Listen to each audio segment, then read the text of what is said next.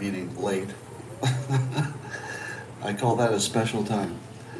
I used to be in the restaurant business, and one of the secrets I learned is that the special of the day is decided based on what you have too much of. So if you bought too much of a certain kind of meat or protein, well, that was your special of the day. Next day. Now, I don't have my cup of beverage right now. So we're going to interrupt in the middle to do that. It might be a closing sip. I know, it's backwards. It's going to bother you. The screaming birds on the beach here are at it again, but weirdly, I'm getting used to it. Literally, there are screaming birds every night. They sound like babies. It's a terrible situation. Hey, what's happening today? Anything exciting happening to you? The Guatemalan screaming baby birds? Okay. Now, I went to look at the news today, as I always do, and it turns out that now all of the news is about Elon Musk. It's like there's no other news. Well, let's talk about crypto. Is everybody doing great in their crypto wallets? Crypto is looking pretty scary right now, isn't it? But here's the question I ask you. Does it seem as if the United States, at least, is spending money as if they've decided money will no longer be useful? Does it feel that way? Because I've been trying to decide, why is it that the United States thinks it can spend infinite money? Because we just keep printing it. And it feels like, I hate to say this, because I'm sure this isn't the case, but it's starting to feel like somebody in power has decided that money will no longer have value. So we better spend it now while it still has value. It's like somebody assumes that the dollar will be worthless at some point. Now that wouldn't make sense with crypto going down at the same time. It doesn't really make sense that everything goes down at the same time, except real estate. I guess real estate will have to take a pause as well. Rand Paul stopped $40 billion going to Ukraine. He's delayed it, right? It's not really stop. I don't think it stopped. Well, it sounds like my coffee is just about done brewing. I feel as if, before we talk about everything being about Elon Musk, that I should go get it and do the simultaneous sip. What do you think? I know, you agree. You agree. So if you don't mind, I'll be right back.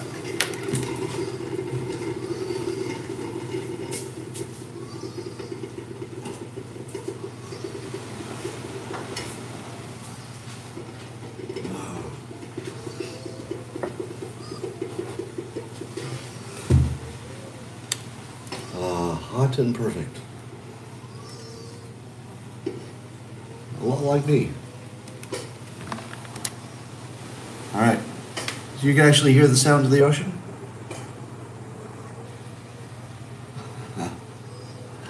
So, something amazing happened in my weird little life yesterday. How many noticed it? I don't know if there'll be any articles about it, but we'll talk about it. All right, people. I don't remember the simultaneous sip. Something about a vessel to put coffee in. I know you remember it. So imagine that I'm saying it now, and then when you're ready for the dopamine hit of the day, are you ready? Okay, go. Oh yeah, that's good. That's good. By the way, if you add things to your coffee, such as sugar and cream, well, I don't know why you do that. Say it like Brandon, you know the thing? Yeah. All right, so here's what's happening. All things Elon Musk. So Musk has put the Twitter purchase on hold, he says. What? Why would you put that on hold, you ask? Well, it turns out he's asking for verification or confirmation of Twitter's claim that fewer than or less than 5% of all Twitter users are bots and whatever.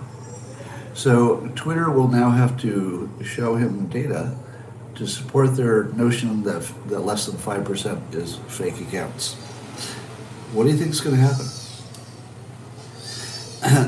I feel as if, well, first of all, it's a reasonable thing to ask for, because it would be the thing that you would most wonder about, right? So I'm not so concerned about the number of users, but the amount of interaction, because I think the fake accounts probably do more interaction than they are numerical. What do you think he's going to find? Do you think? Yeah, it sounds like babies, but it's actually birds who just scream all night and sound like babies, if you're just joining us. I don't know. I think Twitter's numbers might be right, but it's also a corporation. So it makes you wonder. It makes you wonder if they can support it. Well, we'll find out. So that's the first Elon Musk story. He's doubting the 5% number. Secondly, and this is the most interesting story for me. So there was some viral stuff going around about the so-called directory of misinformation, and the idea was to well, this is some fake news from the Post-Millennial. So I always give you fake news from the left-leaning outlets, but you know, fake news doesn't only come from the left, right? So here's what I consider fake news from the Post-Millennial. So it's an article about Biden's Ministry of Truth, so-called Ministry of Truth director. And according to the headline and the tweet on the Post-Millennial, this is how they say it. They said the director wants verified people, that would be people with blue checks, on Twitter, like her, to be able to edit people's tweets so they can, quote, add context to certain tweets. Is that a true story or a fake story? So the Post-Millennial says that the Ministry of Truth wants people with blue checks like me to be able to edit people's tweets.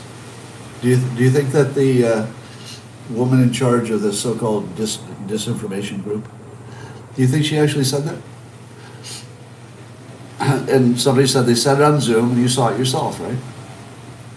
Now she may have used the word edit, I don't know if she used it, but it wasn't what she was talking about. Now, it's not a true story. It's a totally fake story. And here's the fake part. They're treating edit as if it means changing the original tweet. Nothing like that is being contemplated, right? The Biden administration is not suggesting that anybody's tweet could be edited by somebody else. That never happened. What was suggested is that blue checks, and this is controversial, would be able to add context, and that it would show as add additional context. Now, what I didn't know is apparently this is already being beta tested. Did you know that?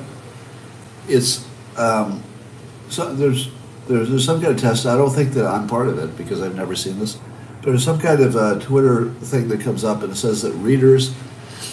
There's a Twitter message now that comes up for some people that said readers have added context to a tweet. Now, if you saw that banner, you might click on it and see that context. Would that be bad? Well, here's the argument.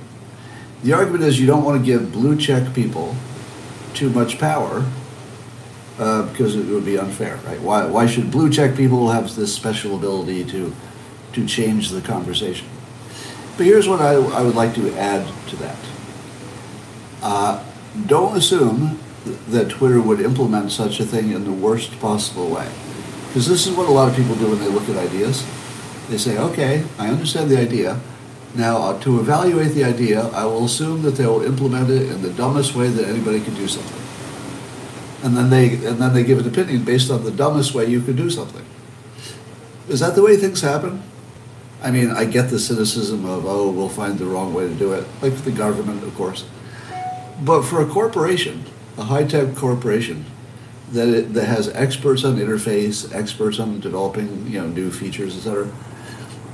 Do you think that they're just going to slap something together? So here's a basic question: do you think if such a thing were added to Twitter, don't you think people would have an option of whether they see it or not? Because that would be consistent with what Musk usually likes to offer, which is giving people a choice of how they want to consume their own information. So don't you think that they would give you a choice of either seeing context or not? Now, does that sound abusive? Well, here's a choice. You can look at it or not look at it. But it's a little more prominent. Now, some people said, Scott, not only is it completely unnecessary and it would destroy the world if people could edit people's tweets, but it's already a feature, because that's what a reply is. A reply is basically editing or adding context to somebody's tweet. That's what replies do, or can do. It's one of the things they can do. So really all that's being contemplated is an improvement in the interface. Basically, it's just improvement in the interface. Who is it who doesn't want an improvement in the interface?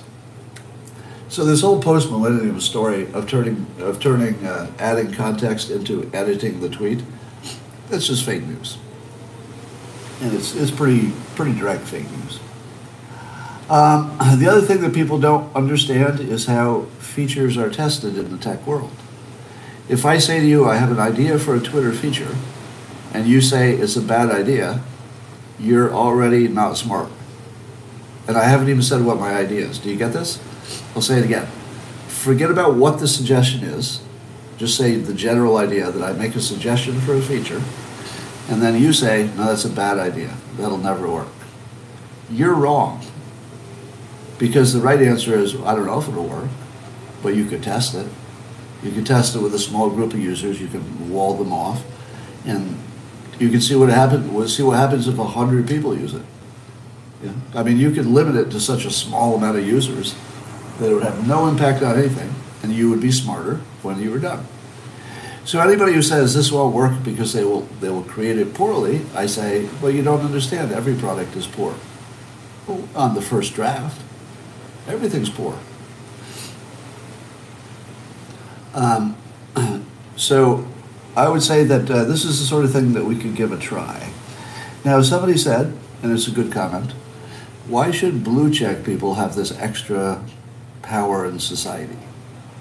Does that seem right or fair or good or efficient, or is it good in any way? Can anybody defend that? Could any of you defend me having a greater voice than you if you don't have a blue check? Somebody says no fair. Somebody says, I'm seeing lots of yeses and nos. All right, here's the way I interpret it, and again, this has to do with the interface. Keep in mind that Elon Musk has already said that he'd like the verification process to be more robust so that more people can have their true identity and be verified. So when Musk is talking about being verified or being a blue check, he's not talking about being a special celebrity. He's talking about the future when it just means that you are the person you say you are, which is a more useful thing to do. So, is it bad for the public if the people who are willing to identify themselves and say, I am this person, if they're the ones who add the context and you can't get context from an anonymous account? Are you worse off or better off? Worse off or better off if the only people who can add context are people who will tell you who they are? I don't know. Again, if you said that's definitely better, or you said that's definitely worse, those are both the wrong answer. It's not definitely better, it's not definitely worse. It's different, and it's testable. That's all you need. If it's different and it's testable, and there's at least a theory of why it could be better, just test the friggin' thing. You don't have to wonder. You know, the question of will it be a good idea is just not a relevant question anymore. Not when you can test so easily. And that applies to software primarily. And a lot of people don't understand how easy it is to test without disrupting the whole platform. So if you understood how easy it is to test, you wouldn't be asking if it's a good idea or a bad idea. That just doesn't make sense anymore. All right. So the interesting thing about this story is that the so-called Minister of Truth, as we like to call her, made the same suggestion that I did. Now here's my, except I didn't have the blue check part about that, but here's my one defense, and I think you could argue with this, so this is not the hardest opinion you'll ever see from me. Here would be my defense of allowing the blue check people, or just verified people, to have a little bit more influence on the conversation through adding context. And it goes like this. Number one, we are the people who will tell you our actual identity. That does help. I think that helps. I don't want to see opinions from people who won't say who they are. Now, I'd optionally like to see it. I'd like to be able to turn that on and off. But where do you think the blue checks get their information? Like, where do you think I become informed about what it is that is useful context and what is not? I don't make that up myself. That all comes from the people who follow me, who far and away are not blue check people. So most of what I contribute to Twitter comes, I'd say 80%, comes directly from somebody who's not a blue check, who saw an article today, for example. Andres Backhouse sent me an article which is really good context. I think I'll talk about it in a minute. And it's something I wouldn't have seen otherwise. And so once I saw it, I said, oh, this looks like something other people would like to see, so I retweeted it. Now, is that me? Would you say that's me adding context? Or is the only reason that I could be the one who pushed the button to add the context because Andres found it and gave it to me? It's the latter. It's the latter. If you think that I'm an elite who's got, thinks I have more value or something to the concept, that's not exactly how I see it. Now, that both views would be fair because this is subjective. My own view is that it's a service. I feel like I'm working for the people who are not blue checks. I feel as though I have some obligation, sort of the Spider-Man problem. The Spider-Man problem with great power comes great responsibility. If you have a blue check and you have a lot of followers, you have, within the Twitter universe, relatively speaking, more power. If you have more power and you're not a flaming partisan, you feel a little bit of well, not a little bit, a lot. I feel a lot of responsibility. And so when people are sending me context, I'm not thinking, oh, watch me get this partisan little bit here and put that out in the world. I'm usually thinking, oh, this would be actually useful. And I could do something that would be useful to the conversation. I could add some context. Now, in my specific case, I try to add context from both directions, as I just did in front of you. So I'm just damning the post-millennial at the moment. So you've seen that both sides can get some play, even if you think I'm playing one side more than the other. At least there's a little bit of both sides. So now, and somebody, I was watching the comments go by, somebody said I'm romanticizing that a little bit too much. Maybe. That's a pretty fair statement.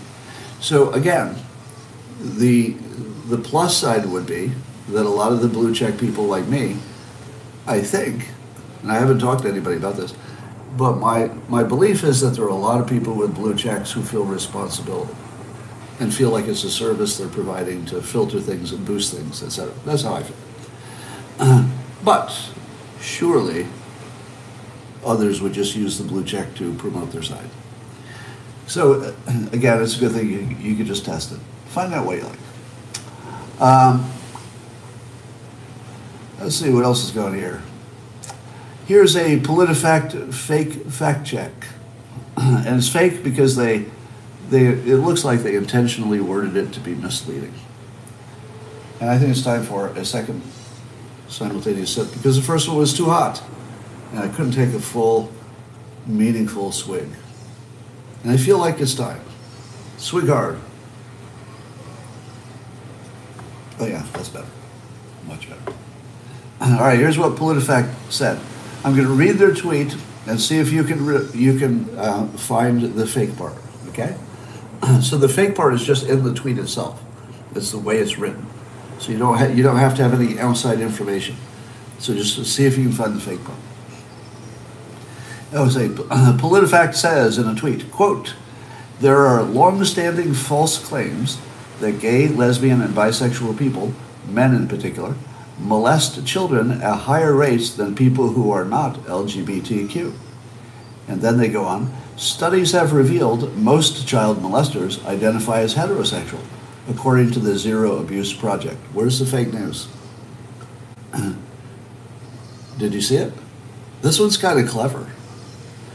So they conflated two completely different things and hoped you wouldn't notice. One is the rate of this abuse.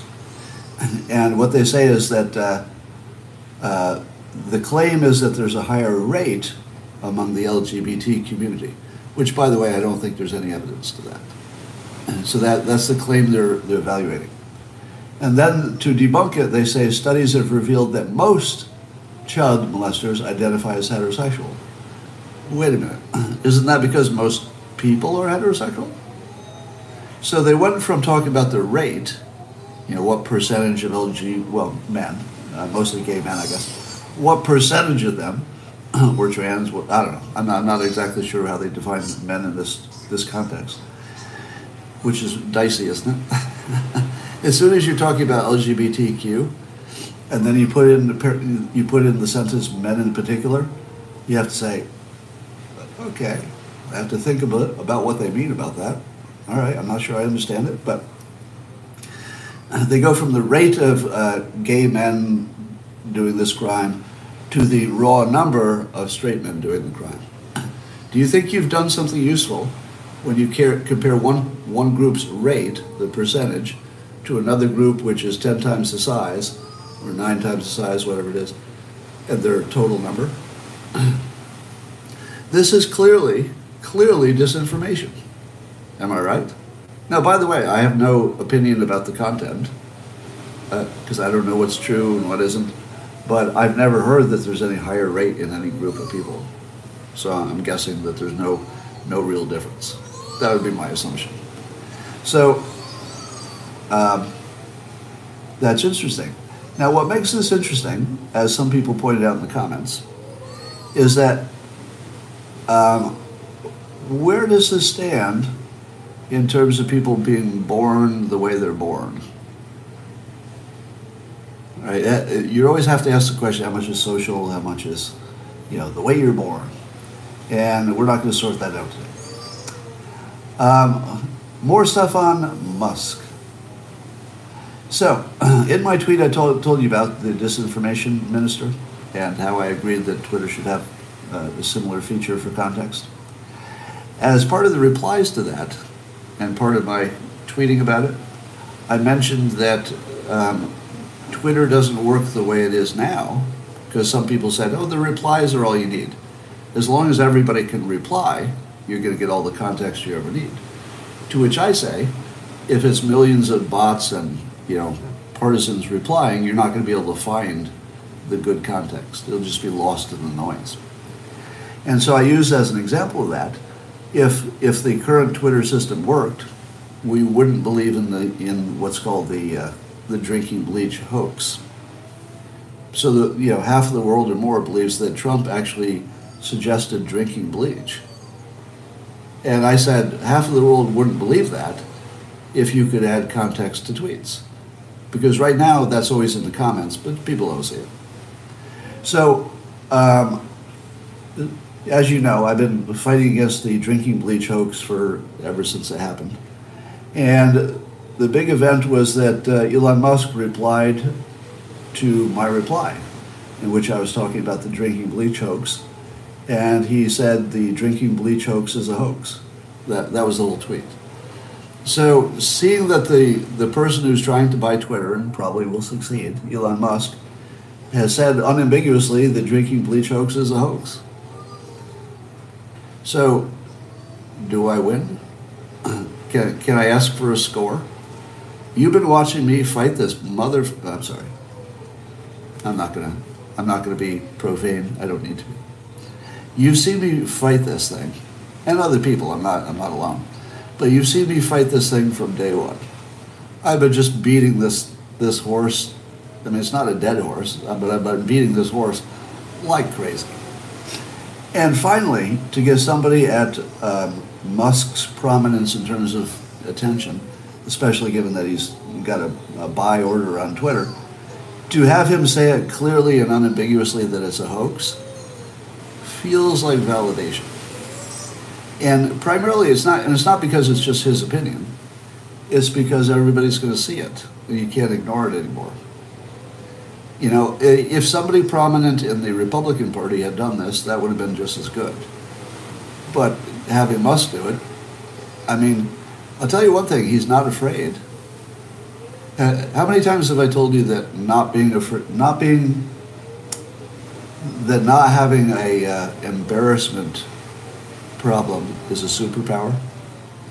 Would you agree with me that whatever is true or not true about Elon Musk, it appears to be true, and in every possible way it could appear that way, that he is not influenced by potential embarrassment? True or false? Now we don't know what's happening inside his head. I never will be that guy. I'm just saying that, can you imagine another billionaire who, when the camera is rolling, will dance on camera in a way that people are not going to necessarily say, "You're sure good at dancing." Right? I mean, he dances on camera. So wading into the fine people, I'm sorry, maybe the fine people hoax will be next. But wading into the drinking bleach hoax at the same time he's buying Twitter is sort of a ballsy thing to do. And every time he does something that's a little outside what I would imagine is other people's comfort zone. You want to see the view?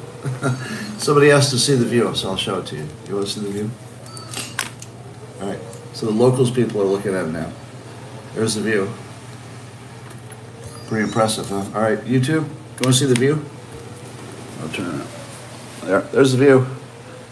Pretty impressive, huh? I don't think you realize how early I have to get up to do this. I tried to be online at 4 a.m., which would require me to wake up at 3 a.m., which is a little tough to do after flying. So I couldn't quite get in there here when I wanted to. All right, so there's no view yet. Just a lot of crying baby birds out there. So I'm going to say that this feels like a good day for me, just because I got that win. Feels like a win. All right. Rasmussen asked a poll today. Did a poll. And they asked how many people trust the political news they get. What would you guess is the percentage? Total number of likely voters in the United States. What percentage do you guess trust the political news? Seeing the locals platform, 25%. You're all guessing 25%. Interesting. On YouTube, you're all guessing 25%. Interesting. What a wild, crazy thing for you to say. Why are you all so sure it's around 25%? You're so wrong. You're so wrong. It's 31%. Completely different than 25%. Okay, it's roughly about 25%. 31%. So I saw this, I said, are you kidding me? 31% of people trust the political news? And so here's the second question. How many of them are Fox News viewers? What do you think? Versus CNN viewers? I have a feeling that conservatives are less likely to even trust their own news. Is that not true? Don't you think this is probably 3-1 Democrats trusting the news? It's probably 3-1. I'm guessing. Don't know. It would be, well, actually I'm an idiot.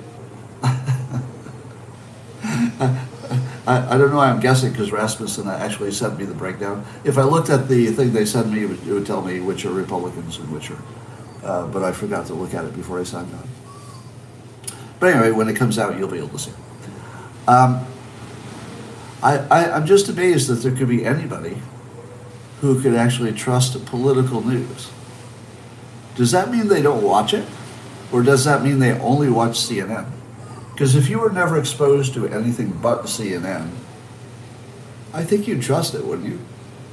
Because you've never seen any reason not to. You would see, well, that's the news, I guess that was the news. You would have no reason to know anything was wrong.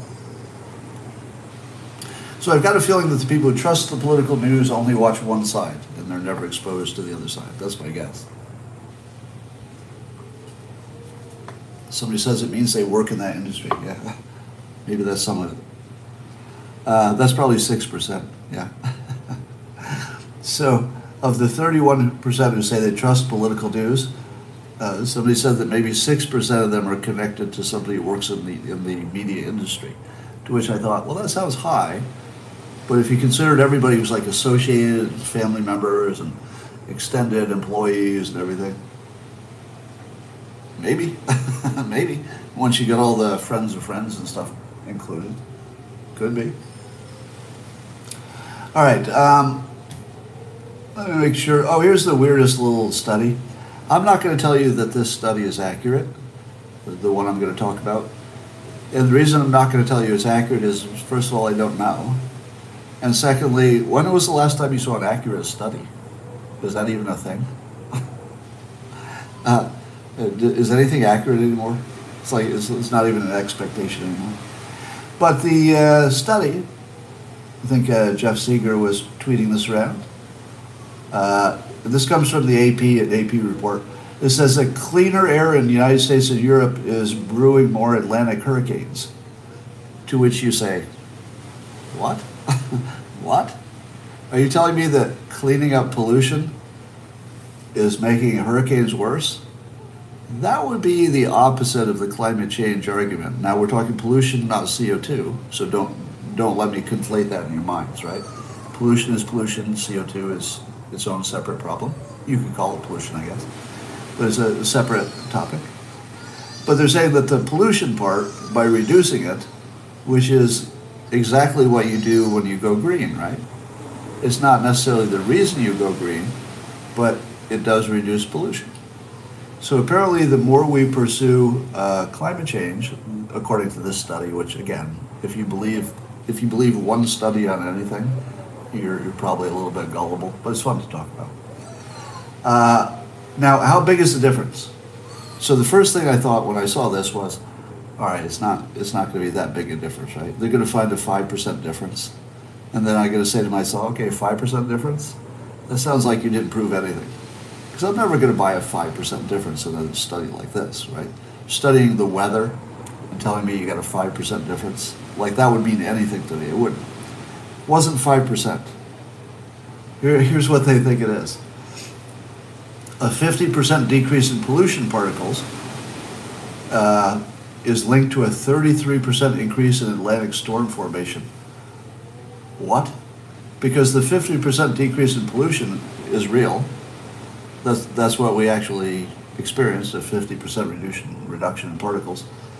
And that's associated with a 33% increase in Atlantic storms. That feels like a really, really big problem, doesn't it? I lost YouTube? No, it's here. I'm still seeing comments. So, what do you think? Do you think that's true? I feel as if that could be true. I've talked before how Atlantic hurricane formation is based on, largely. Oh, it looks like I'm going to lose my feed because I'm going to lose my battery here on the Locals platform. If the Locals platform turns off, it's just I'll be done for the day because I'm almost finishing. But your battery's got a few minutes left on that device. Yeah, correlation does not prove causation. Thank you.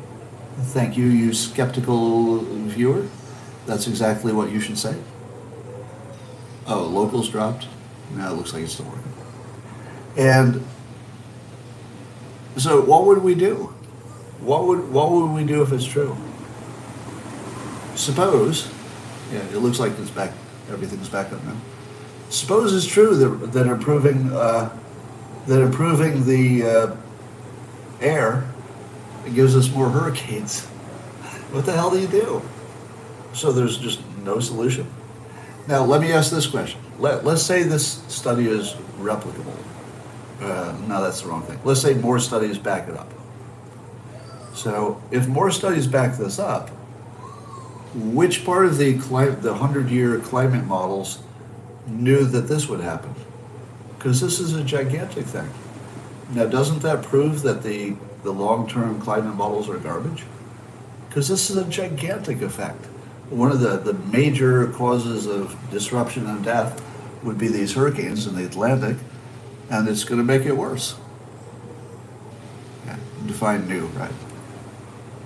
All right, because I don't have much time left and I might lose my battery in a moment over on locals, is there anything I missed today? Is there a inflation gate? You know, I haven't talked that much about inflation because it's just sort of boring and it just sits there. It's not much of a topic. It's just unpleasant. And you can really feel it. During the Trump administration, I had the experience of feeling like at least the country was getting richer. I think I lost money during the Trump administration because, you know, if you talk about Trump, your customers go away. So all of my lines of business, you know, just got decimated. And I'm using decimated in actually an understatement in this case, because decimated would be a 10% difference. So, but my income took way more than a 10% hit during that period, and still does. So all of my lines of business are like heading down because of what I do, and partly because I'm, you know, provocative. You came here because I talked about Trump, yeah. So, you know, at least I can compensate in some ways. One of the reasons I'm writing a book is because my normal lines of business got so whacked. I just felt like I wanted to add a little extra. And a formula. So the baby formula thing, let me tell you something that is, I guess this is advice. So I'm watching Fox News in particular, talking about the baby formula shortage. And there's a sub-story that somebody noticed that there's a whole bunch of baby formula, pallets and pallets of baby formula going to feed illegal immigrant babies at the border. And people are saying, where is our America first? Why are we helping those babies when our own babies might starve to death? Now, separate from the question of what's true and false about this story, because it's hard to know what's really true. Separate from that question of factually, you know, knowing whether this is a credible story, don't make that argument. How does it help you? How does it help your credibility? How does it make the world better to argue that that the brown people's babies should die and the other babies should live? I guess some of them would be, actually most of the babies that die in this country would probably be non-white, because poverty would skew in that direction. Now, I don't know that any American baby's going to starve, do you? Because I don't know what the alternatives are, etc. But it feels to me that in America we would be far more capable of adjusting and helping each other. You know, citizens, the legal citizens, would be able to get each other's back. And honestly, you'd probably see some wet nurses. You might see some really innovative stuff that we wouldn't have seen otherwise. And while I'm not going to give you the opinion that we should or should not put baby formula in any place or not, I don't know. I'd have to look into it. I'm only talking about the argument. So I'm not talking about the reality. You know, I don't know what's the best thing to do, because it's sort of a moral, ethical question. You're all going to come up with your own decision, and that's fine. I'm just going to say that if you would say out loud in public that somebody else's baby should die because their mother made a decision that you don't think they should make, it's just not a good look. It's not a good look. If you're saying somebody else's baby should die because their mother made a decision about how to improve their lives, and it's not the one you would have made or the one you would have encouraged, just don't do it. Don't do it. And, you know, my understanding of bureaucracy and supply chains and everything else is that there's probably an entirely different process that got this baby formula. Probably it's been brewing for months and months before we knew there was a problem. But what are you going to do? Go empty those pallets? And then the people on the border are like, well, there's no backup for you. You know, there's nobody who's going to have your back because you're in detention centers or wherever you are. I don't know. I assume it's for people in detention, right? Detention centers. So there's no good answer here. No good answer. And yeah, there's some weird question about the the government keeping the plant closed for safety reasons. I don't know if there's anything to that at all. Is that a fake ocean? It feels like a fake ocean. Are you talking about abortion now? No. Now here's another question. If I were, well, maybe it's a recommendation. If I were a Republican running for office in this environment, I would say the following clever thing, and then I would let the other side try to debunk it. Now, like all political statements, it's not 100% true, right? It's just something that would work as a slogan or an argument. It goes like this. Everything that's bad for babies, Democrats like. Because you could take almost everything that they suggest, and you can make an argument that is bad for babies, right? So, the baby formula question, the abortion question. Again, I'm giving you my opinion on abortion. I'm saying that if you were a pro-life person, talking about you, not me, if you were, you could make the argument that everything the Democrats do is bad for babies. How about climate change? Well, the Democrats would argue that what they're doing is exactly good for babies, because the babies will grow up into a safer world if they fix the climate change. But what do the economists on the Republican side say? Well, they would say, if you suppress the oil and energy production, those babies will grow up into a worse situation, not a better one. So every argument that there are two sides for, Republicans could make an argument that's bad for babies. Because basically, if something is bad for babies, it's really hard to get anybody on board with it. Democrats, bad for babies. Now, how do you like bad for babies? Bad for babies kind of comes off your tongue kind of good, doesn't it? You want to say it. You want to say out loud, wherever you are right now, how many of you want to say bad for babies? Say it. Say it. Say it. Say it. I can hear you. I know it seems like I can't because of the technology and everything, but I can actually hear it. Say it. Some people are holding out. Say it. Bad for babies. All right, there you go. There you go. I think we all feel better now. Thank you. Thank you. Bad for babies. Biden is bad for babies. Thank you. Build Back Better. Do you notice that Build Back Better turned out Biden is bad for babies? Do you know who's going to pay for all the inflation? Not the old people, because they're going to be dead. It's the babies. The babies.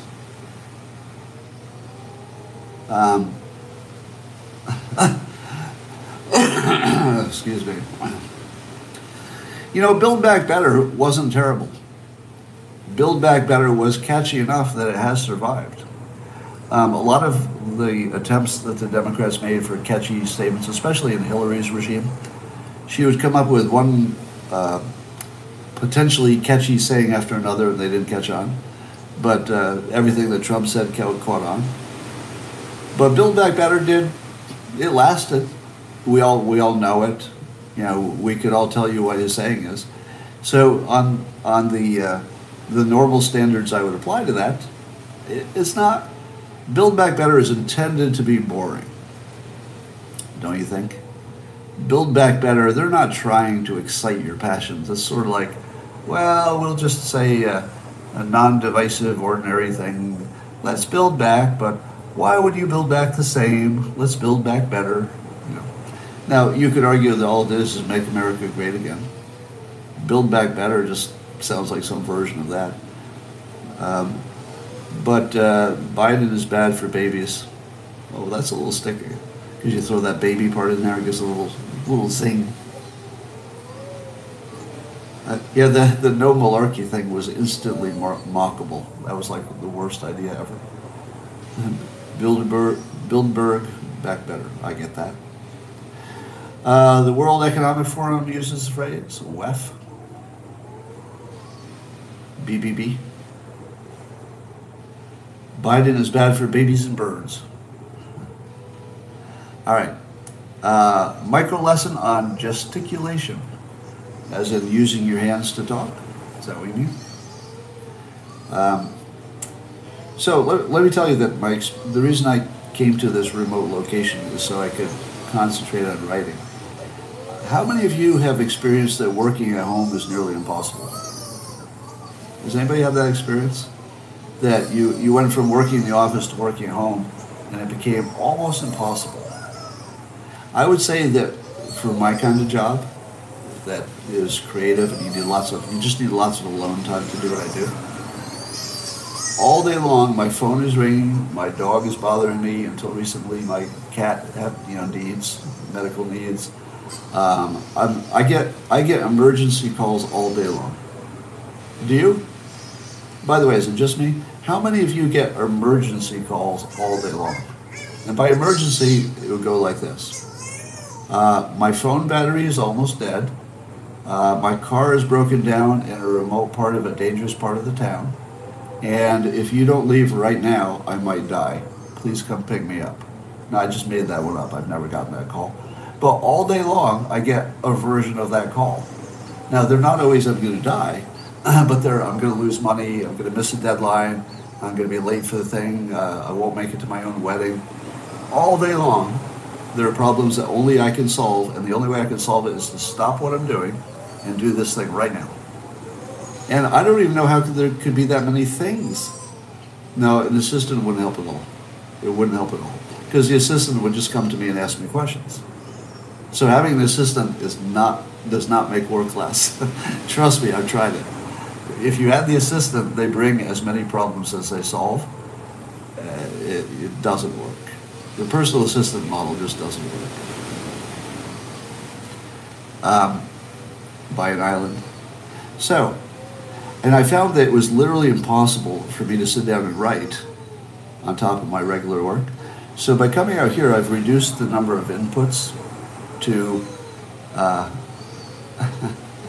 I've reduced the number of variables in my life to beach, sleep, eat, work. And that's about it. I get no emergency phone calls. My dog doesn't bother me. Nobody checks in just to FYI me. And I sat down yesterday and I just wrote for hours, and it was easy. It actually took a very unpleasant process, writing, and turned it into literally pleasure. Yeah, I'm sitting in a perfect environment. You just pounded it out, and it felt great. So. And I had to do that by reducing all of my other distractions until writing was the most interesting thing I was doing. Scott's just running cover for abusive parents. What topic are you on? Have you noticed that a lot of my critics aren't even on the same topic?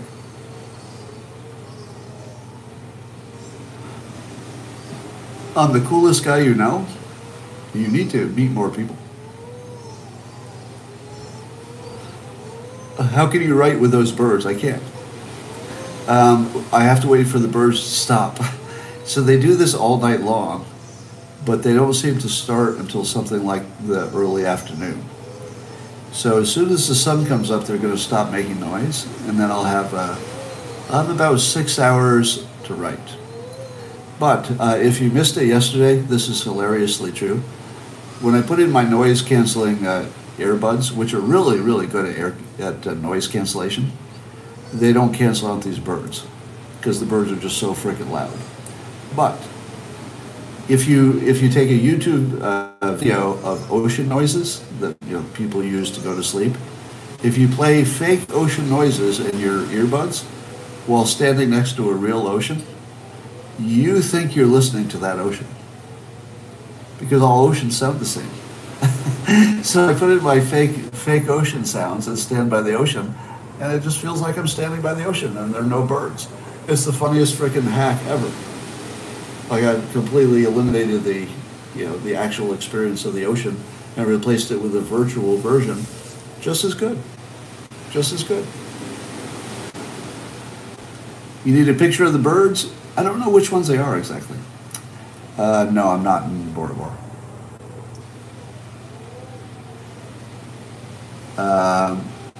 get a megaphone and yell at them to get off my lawn. I did wonder if I could yell at them and make them stop, but I'm sure there's some kind of protected species. I'm not going to do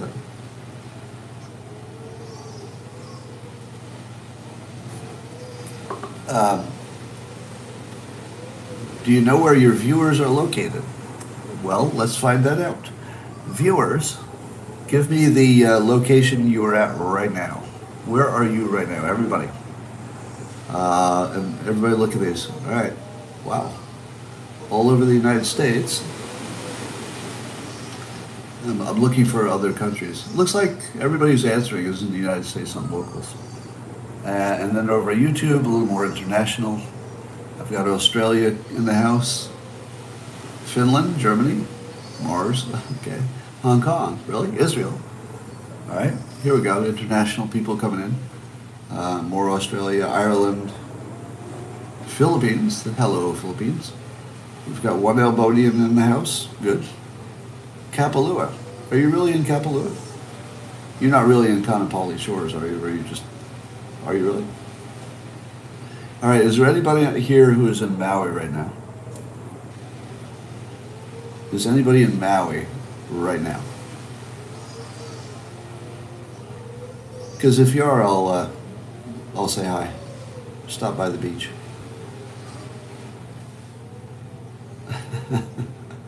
Are you really? I figured somebody would be here. But if you're here, you're not awake now. Actually, that's how I know it's not true. There's no way that there's somebody who lives here who is awake right now. This is not the time anybody in Hawaii is awake, except me. You know, when I go walking on the beach in the morning before the sun comes up, usually, I always only run into the people who have weird sleeping problems out here. So you see two kinds of people on the beach early in the morning. You see the Instagram models who know that the light is best early in the morning or at dusk. So you see a bunch of Instagram models just by themselves. You can tell their husband or boyfriend or whatever slept in. They're down there on the beach doing the selfies. And the other is the young mother with a toddler, because the toddler doesn't know what time it is, and the toddler's been up since 3 a.m. And finally the mother's like, all right, it's 6 a.m. You're going to the beach, and they just get out of the hotel. So you see those two categories all over the beach.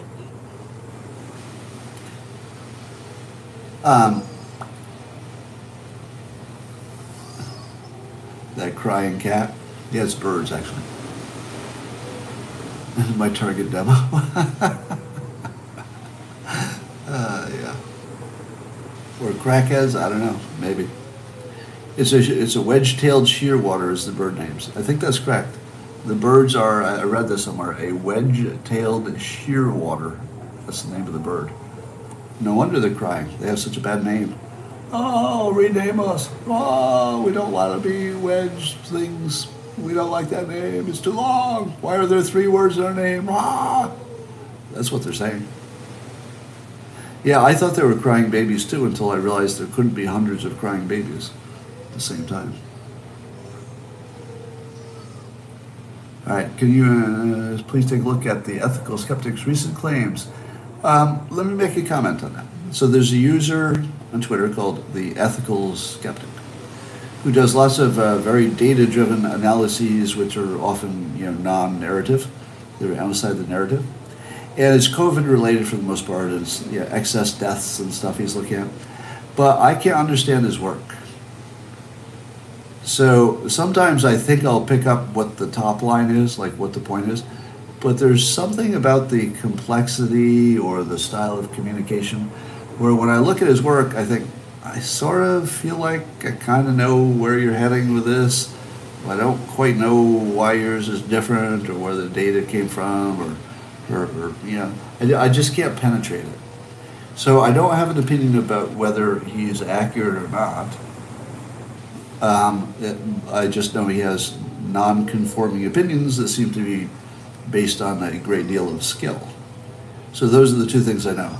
Great deal of skill in data analysis, which doesn't mean he's doing things right and others are doing it wrong. I don't know that. But he has a great deal of skill. And he looks to be showing his work. So those are two things which I have immense respect for. He has the skill, and he's showing his work. I believe. I mean, I think you can look at the same data he's looking at, and you can see if it looks right to you. So if you can do those two things, then you're automatically on my good list. But I wish he had a little more. The one thing he needs to add to his talent stack is simplicity. Because when I see his tweets, I go, I sure wish I knew what that meant. Because it looks like there's something there. I mean, I think he's onto something. Feels like it. I just can't tell, really. And keep in mind that, again, I tell you this to the point of obnoxiousness, but it's important. I did data analysis for a living. Not at the level that he's doing it. Like he's at a higher level than I ever worked. But how would anybody else, if you didn't do it for a living at least, how would you penetrate what he's trying to tell you? How would you possibly understand his point? I can't. I mean, I'm not even close. All right. That was my flashlight collection. They keep breaking in storage, which is funny. As a former teacher, you think I'm avoiding my writing assignment by doing this? Yeah, it's a little bit true. But it's hard for me to write until there's at least a little bit of light over the horizon, for some reason.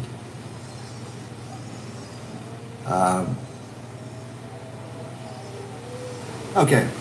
Has Dilbert ever gone on vacation? He has. It's one of my favorite comics that I ever drew was Dilbert going on vacation.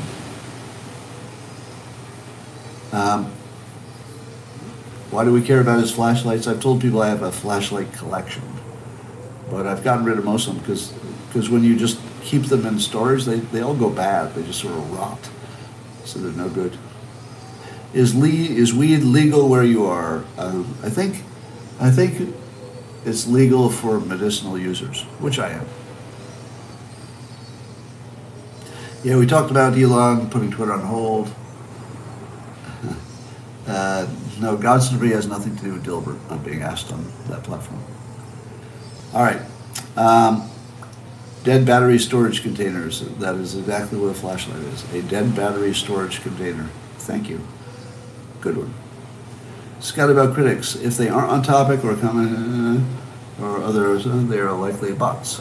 When you respond to them, you only help to train them to be better. Maybe. Let's talk about Ukraine. As of today, it appears that the U.S. policy, and I think it was, who said this directly? Representative Crawford, was saying that the U.S. policy of spending $40 billion to degrade our enemy's military, meaning Russia, is money well spent. What do you think of that? Suppose you knew that for $40 billion, you could essentially degrade Russia's military until they're just not a powerful, essentially you could take them off the map. Do you think that the U.S. policy, which seems to be an actual real policy now, is to take them off the map and basically make them not an important power anymore so we don't have to deal with them? It looks like the United States has decided to just degrade Russia permanently and just take their military off the important part of the map. Yeah, I don't know if it's a good idea, but it's definitely maybe a once in a lifetime opportunity. I do think there's an opening to do it. I do think it's doable.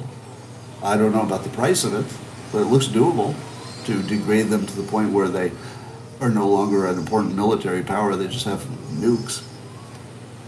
A gas station with nukes. So I tweeted around a opinion piece. It's actually an interview with a retired Chinese diplomat who we presume is speaking in a way that is at least compatible with Chinese thinking. But he said that the Chinese thinking,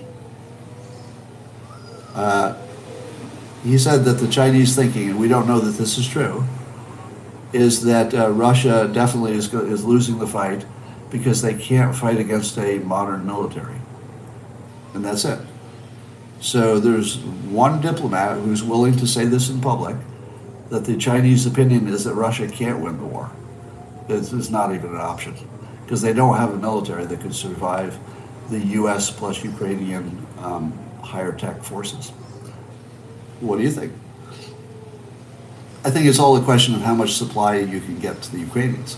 And it looks like, at least in terms of small drones, that we're getting them a lot. So, and by the way, it looks like, at least there's a claim, this is an allegation, that the Chinese drones, that China has a way to give that data to the Russian military, so they can tell where the Ukrainian drones are. You know, the small ones that are just spotting targets. So I guess the nerds over there are using the drones, the cheap drones, to locate targets, and then they use the expensive drones, the kind that can hover, to go to those locations so that the expensive ones don't have to do a lot of hunting. So they use the cheap ones for hunting to find the targets, and then they send in the expensive ones to take care of the targets. And apparently they're just lining them up and knocking them down, because there doesn't appear to be any defense against this drone attack. So as of today, the news is that there were no Russian advances, but there were Ukrainian advances. So there were Ukrainian counterattacks, and there were villages that Ukraine has retaken.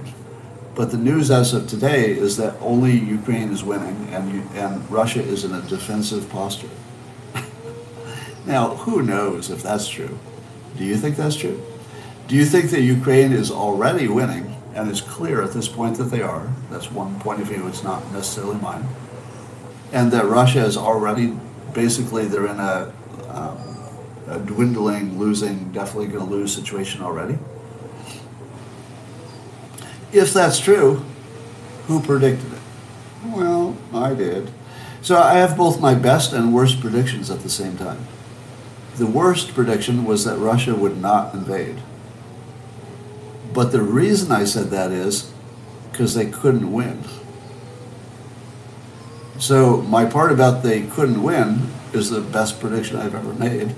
You know, a contrarian prediction. It's probably the best contrarian prediction I've ever made, because it was literally opposite of 100% of experts.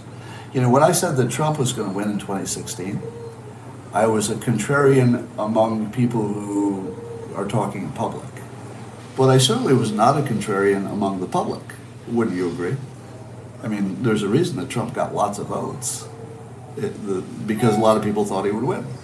So among the public, I wasn't that far outside of normal thinking.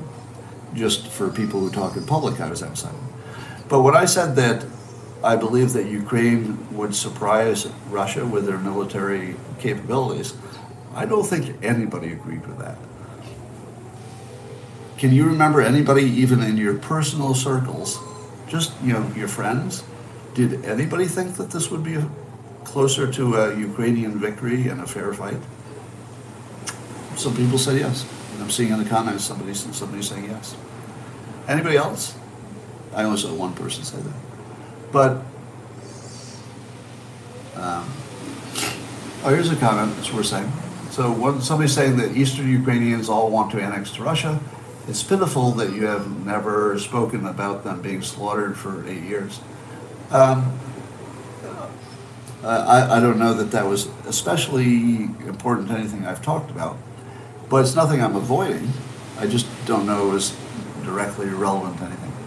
Because remember, I'm not pro-Ukraine, and I've said that both sides are bad. So once you've said that both sides are bad, I'm not sure that the details matter that much. Right? So when you say both sides are bad in this context, I'm saying they're both doing atrocities. So I have a clean, clear view that both sides are bad in a complete way, completely bad. Now, in the real world, you still have to take sides, right? So you're going to end up taking sides with a bad actor, because the alternative is the other bad actor, or staying out of it. But if there's somebody there who wants to say that I went easy on Ukraine in the context of them battling with their people who want to be separatists or whatever. I'm not going easy on them. I'm saying that Ukraine is probably shooting, probably executing soldiers, probably doing war crimes, probably did lots of war crimes before this action started. None of them are good. It looks like just bastards all the way from top to bottom, honestly. Now, again, when you talk about, a big group of people, you're not talking about every person in the group, right? I'm not saying every Ukrainian is bad or every Russian is bad, nothing like that. I'm saying that as organizations, they have enough bad people in them that you can't say either of them is doing a good job in terms of morality or ethical anything. So don't be lulled into thinking that I'm pro or anti one side. I think they're both despicable on some level, but at least on the Ukrainian side, you can see why they're fighting. On the Russian side, it's a little less clear. I don't think the Russians are fighting for a good reason. The Ukrainians are. They got a good reason. So sometimes it doesn't matter what's right or wrong. You're just observing two people duking it out, and there's nothing you can do about it. You're an observer. War is never a good thing. I don't know. I don't know if it's ever a good thing. It's sort of like forest fires, maybe. You would never say a forest fire is a good thing, but you also would say they're necessary. They're not a good thing, and they're also necessary for long-term forest management. Forest fires end up being a good thing. I think that's true. Fact check that. All right. Just looking at your comments, and I think we're done here. And I've got a lot of writing to do. Keeping NATO missiles out of your backyard is not a bad reason to fight. Yeah, it is, because the alternative would have been easier. You know what the alternative to going to war to keep NATO's missiles out would be? Don't give them a reason to put missiles on your border. How about just don't act in a way that makes anybody want to fight you? How about just that? All right, that's all for now. And I'll see you later, YouTubers. Thanks for joining. Assume that tomorrow will not be 7 a.m. or 10 a.m. if you're in the East Coast. So just assume that I'll get on when I can. I'm doing the best I can. I just can't get up that early all the time. And I'm going to go back to work, and I'll talk to you tomorrow.